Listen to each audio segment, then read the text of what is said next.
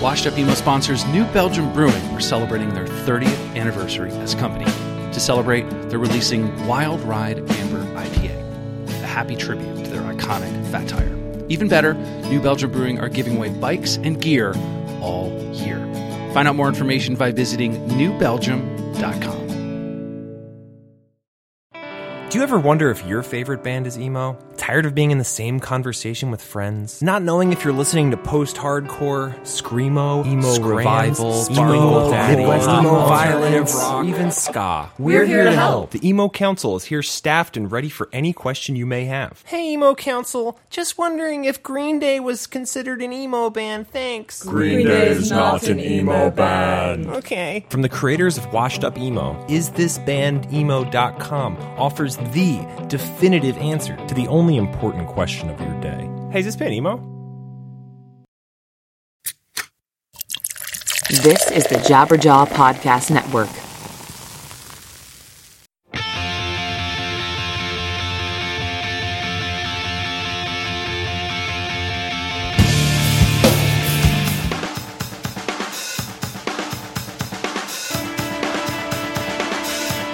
Forgive me for running off to find the one thing I have to do. Welcome to episode 73 of the Washed Up Emo Podcast. Today, we're talking about the story of Tom DeLonge's fake review of Blink-182's new album, California. Right after the record came out, a friend posted this review from Reddit on Facebook, and I couldn't stop laughing. The references were amazing, and I jokingly said on the Facebook page, hey, whoever wrote this, I want to talk to you. Lo and behold, Mike Jones, who wrote the fake review, followed me, and we connected to chat. We also talked about how long he's been doing these type of reviews, and if he hopes Tom actually reads this. If you'd like to read this fake review beforehand, head to washedupemo.com, and I've linked it on the podcast page. This is episode 73 of the Washed Up Emo Podcast, the story of Tom DeLonge's fake review of Blink-182's California with Mike Jones. Some friend posted on Facebook this, Tom DeLonge review of the new Blink-182 record, and I was like, all right, well, let me take the 4 seconds that people give something to read it, and I started laughing, and I was like, let me read the rest of these. And so I was like, this is absolutely amazing. I have to post this on Washed Up Emo, and lo and behold, it was one of the biggest posts I've had this month, or even, it's crazy how much people shared it, commented, we're laughing, we're sharing it with people.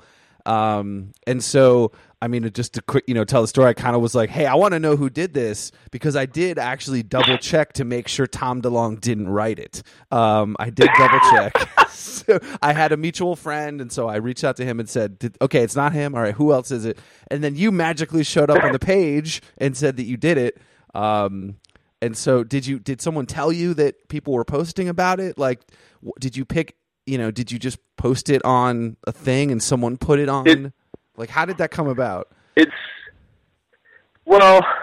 I'm honestly not really sure. It was basically the events in chronological order were I saw my friend post a status about liking the new album and claiming that he likes it so much that he's going to get some knuckle tattoos that say Tom's gone. And I just thought that was such a hilarious presence. And then I opened up the comment section on his status, and the top first dude who launched the review really just says more like he's DeLonge gone. And I was like, okay, well, that just has to be written around. And it made its way in there, but I didn't really realize the weight of the entire writing. I just wanted to kind of write a silly thing around a line. But then I went on a run, I listened to the whole album, and I was like, oh man, no, I have a lot of thoughts on this. This is really strange. So I basically just came back from my run, got drunk, and sat down because it was 4th of July weekend, and then just wrote in my parents' garage, who I'm helping clean their house out after they had a black mold problem. Oh man. But so I was just sitting in their garage drunk on my laptop, giggling to myself while listening to this and like typing it up. And then I submitted it. I submitted screenshots of it to like my Twitter, and then I upload the whole thing on Imager. And the friend who originally said, you know, he's gonna get the Tom's Gone knuckle tats, he was like, dude. And I just submitted on Imager, and I didn't proofread it. I didn't fix anything in it, which I don't know. I felt like added to the effect of it, and then I just expected it to be like kind of shared around with like a few friends in my friend circle, and then next minute I'm actually scrolling through and I see your post because I follow your page, and I'm like, oh, this is really strange. Okay, and then I was trying to figure out how you found it, and then whenever you began asking, one of my friends tagged me in the post to let me know that you guys were asking for me, and then I just responded there, and I was like, okay, I know I follow them on Twitter too, so I might as well respond there as well. Well, this kid Mitchell that I have a mutual friend with had posted it, and I'm not sure his connection or how. But he's a photographer. He's in the scene. So when he posted it, I just thought that it was out there, and obviously people were talking about it, and it was up on the photo site. But I just thought it was funny to me because it was almost as if like the way that it was posted, it was like your tweets of each of the songs. It was like really 90s to me. I was like, it was almost like you were cutting and pasting into a zine, but it was online. Yeah. So I was like, I kind of like, all right, I kind of get the vibe on this. Yeah, and that actually comes from, as silly as this is, something I used to do like as a little kid. I used to like look up albums and listen to them. I have no idea what I used back then. Probably like, I don't know, Rhapsody or LimeWire, the legal LimeWire or something to listen to get music. And I would find an album that I would want to listen to that I like researched online, and then I would listen to it, and I would do a full song review just like that, except I was 11, so it was probably better written. And I would figure out each song. I would rate each song on 3 questions. A, what kind of song is this? Which I saw a lot of people liked / made fun of me for. What does this song make me think of?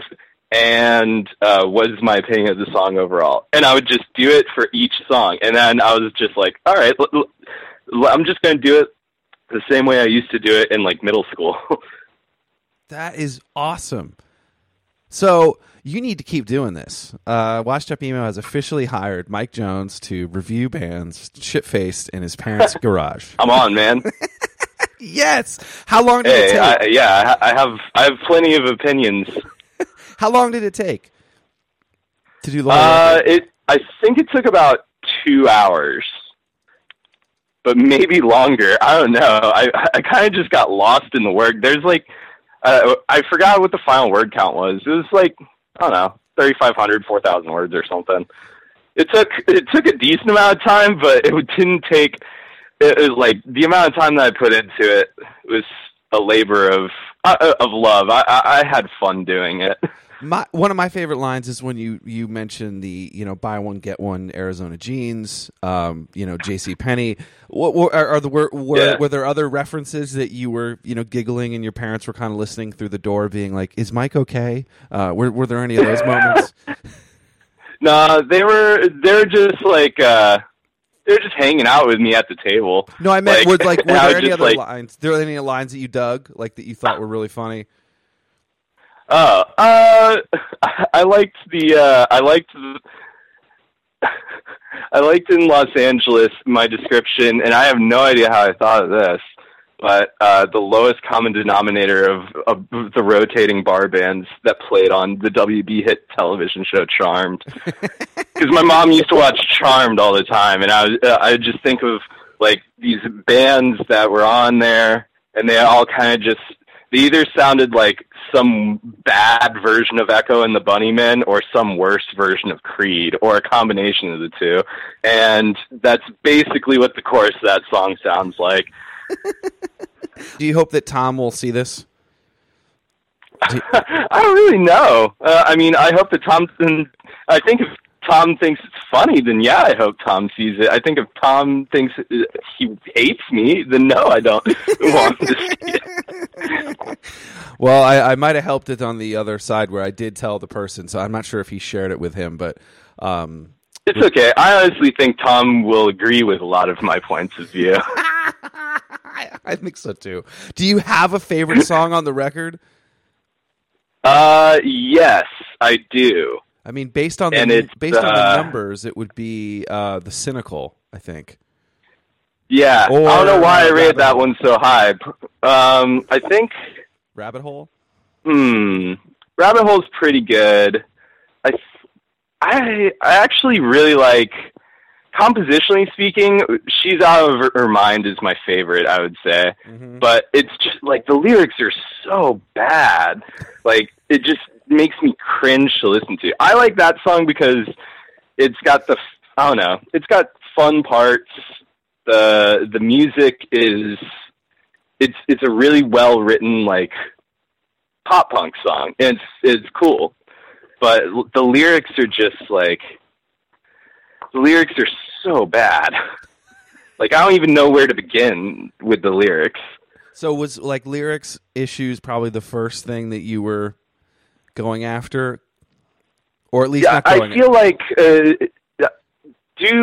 I appraise albums differently based on, you know, A, what the album is trying to accomplish, and B, the production method that's kind of put towards it. Like, I'm never going to review an old Orchid record and talk about the lyrics, because it's not the kind of record that, you know, centralizes lyrical stuff. You know, it's supposed to be a faster, screamier record. So, but in this, the production is so polished, and the lyrics have to be brought to the front. You kind of have to at least have, you know, a status quo, and not like really bad. I don't even know how to describe it right now. No, you're sort of that. I feel. Go ahead. No, I was just gonna say you're finding, like, I mean, yeah, you're right. Orchid, that's about the riffs, that's about the feeling. There's more of a emphasis on that. Blink, the lyrics are sort of up there in what's in front of the song. Yeah, especially in this, which I feel is obviously much more of a pop record. It's still a Blink record, and overall, I really do feel like the record is 50%, this is what we had to provide the label with until they got off our backs, and then the other 50% is, these are the songs that we would probably want to fill the whole album with, but can't, because, you know, we're playing the game. Yeah, which, you know, you got to give them, they kind of have to at some point, but yes, you could, I kind of... Yeah, oh yeah, absolutely. And so, and that's why I'm not gonna, you know, I completely understand. Would do the same thing. Label restraints makes lots of things hard, but I think overall it's a pretty good compromise too. Like, I would put out, I think there's probably 6 or 7 songs that I like decently enough that I would listen to, like, semi-regularly. I don't know about super regular, but every now and then. I mean, your record, and then the rest are just, yeah. One of your shortest reviews is Built This Pool, and you gave it a 10 out of 10. Oh, yes. Yeah. It makes you want to swim.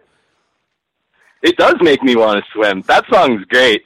Immediately upon hearing that song, I was reminded of when in a lot of my friend circles, they became obsessed with a song by Chunk No Captain Chunk that begins, "Hey dudes, are you ready to?" And I immediately just kept thinking, "Hey dudes, are you ready to help me build this pool?"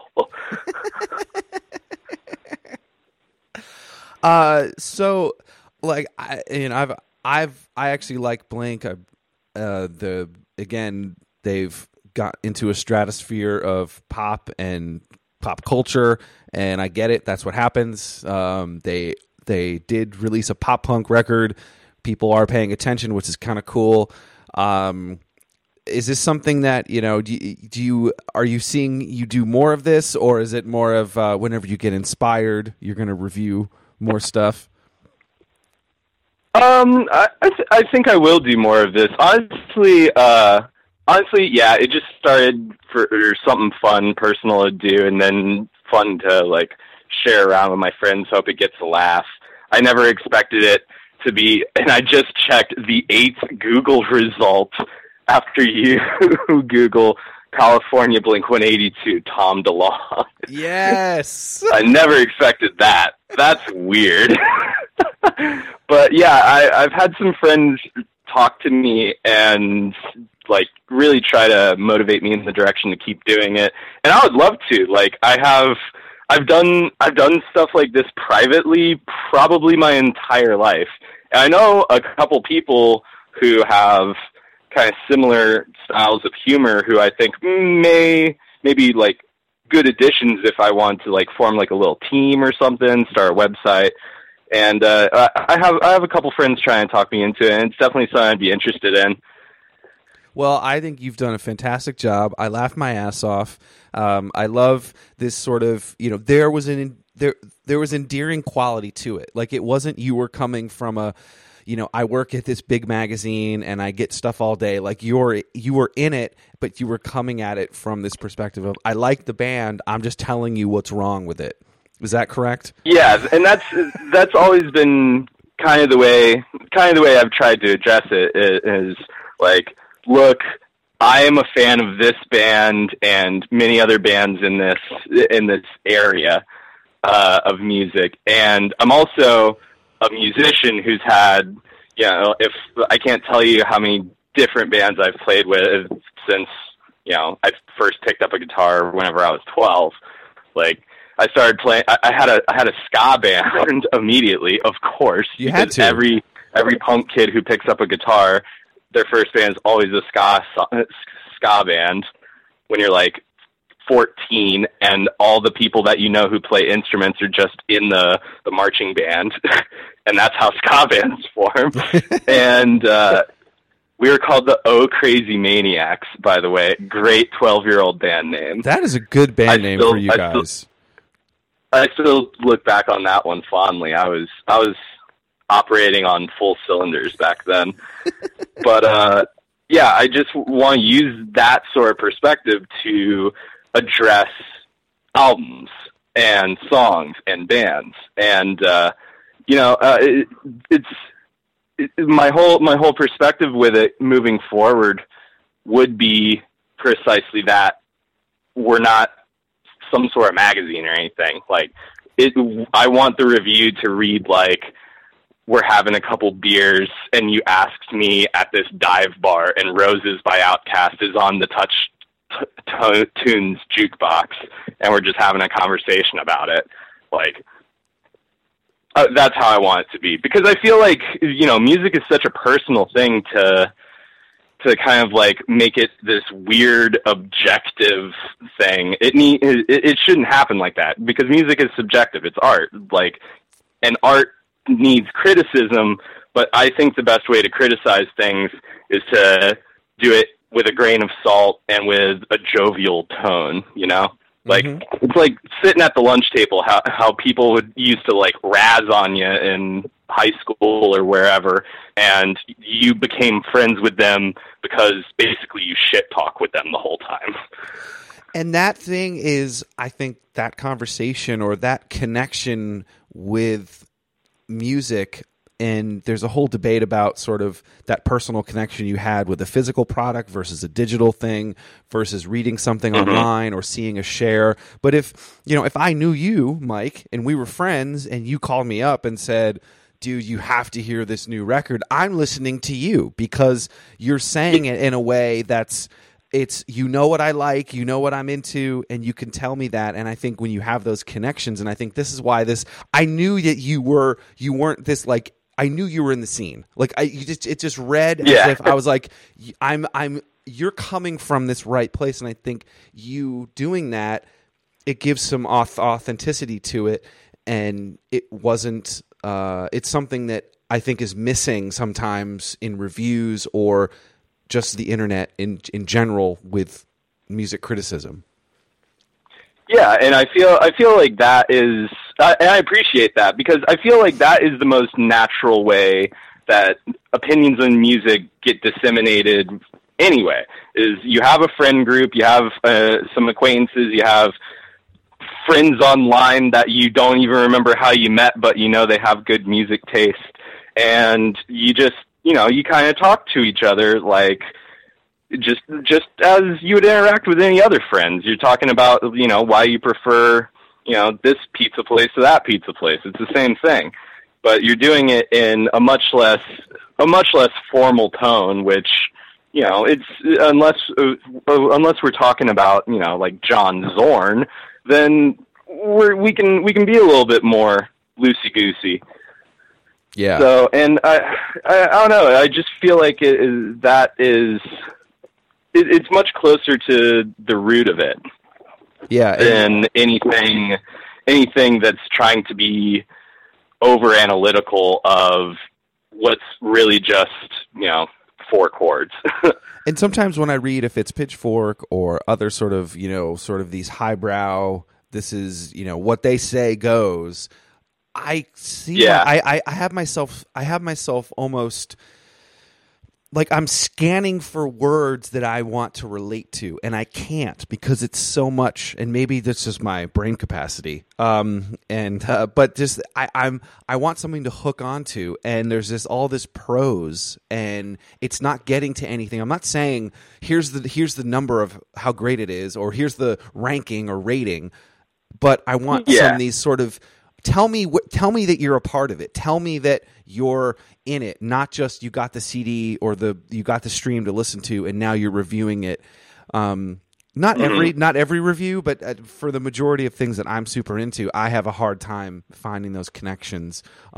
Which is why I completely agree. I hate reviews online. I absolutely hate them.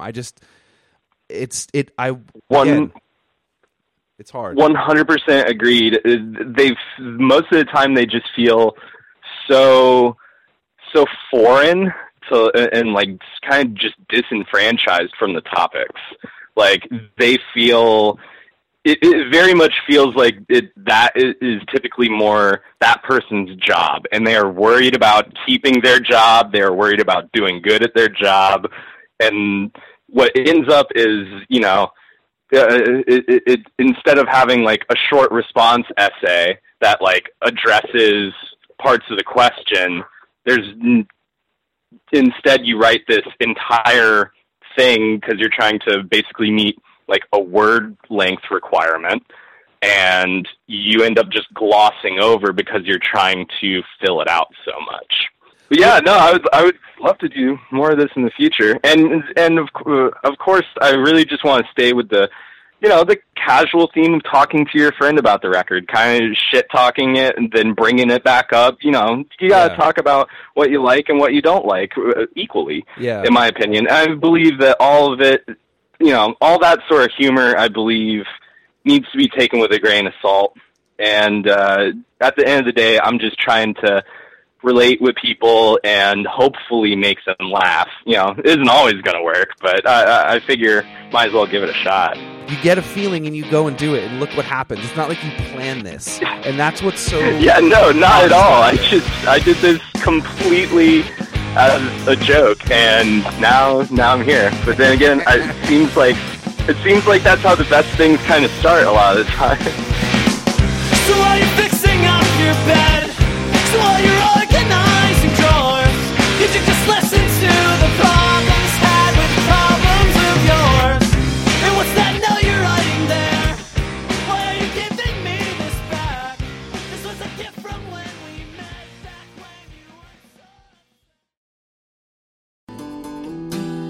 Hello, Washed Up Emo fans. Thank you for listening to this podcast over the last 9+ years, or if it's your first time, welcome. It has flown by, and I appreciate each and every one of you for listening. And for this current episode you're about to hear, I do have a favor of you. I have some books out right now called Anthology of Emo, and Volume 2 was released last fall. I really think you'll dig it if you haven't heard of them. It features guests from the podcast, including Jim Atkins from Jimmy Eat World, Chris Conley from Saves the Day, Travis Shettle from Piebald, and John Bunch from Sensefield. I've also reprinted Volume 1 so you can order both. Check out the DIY publishing at anthologyofemo.com.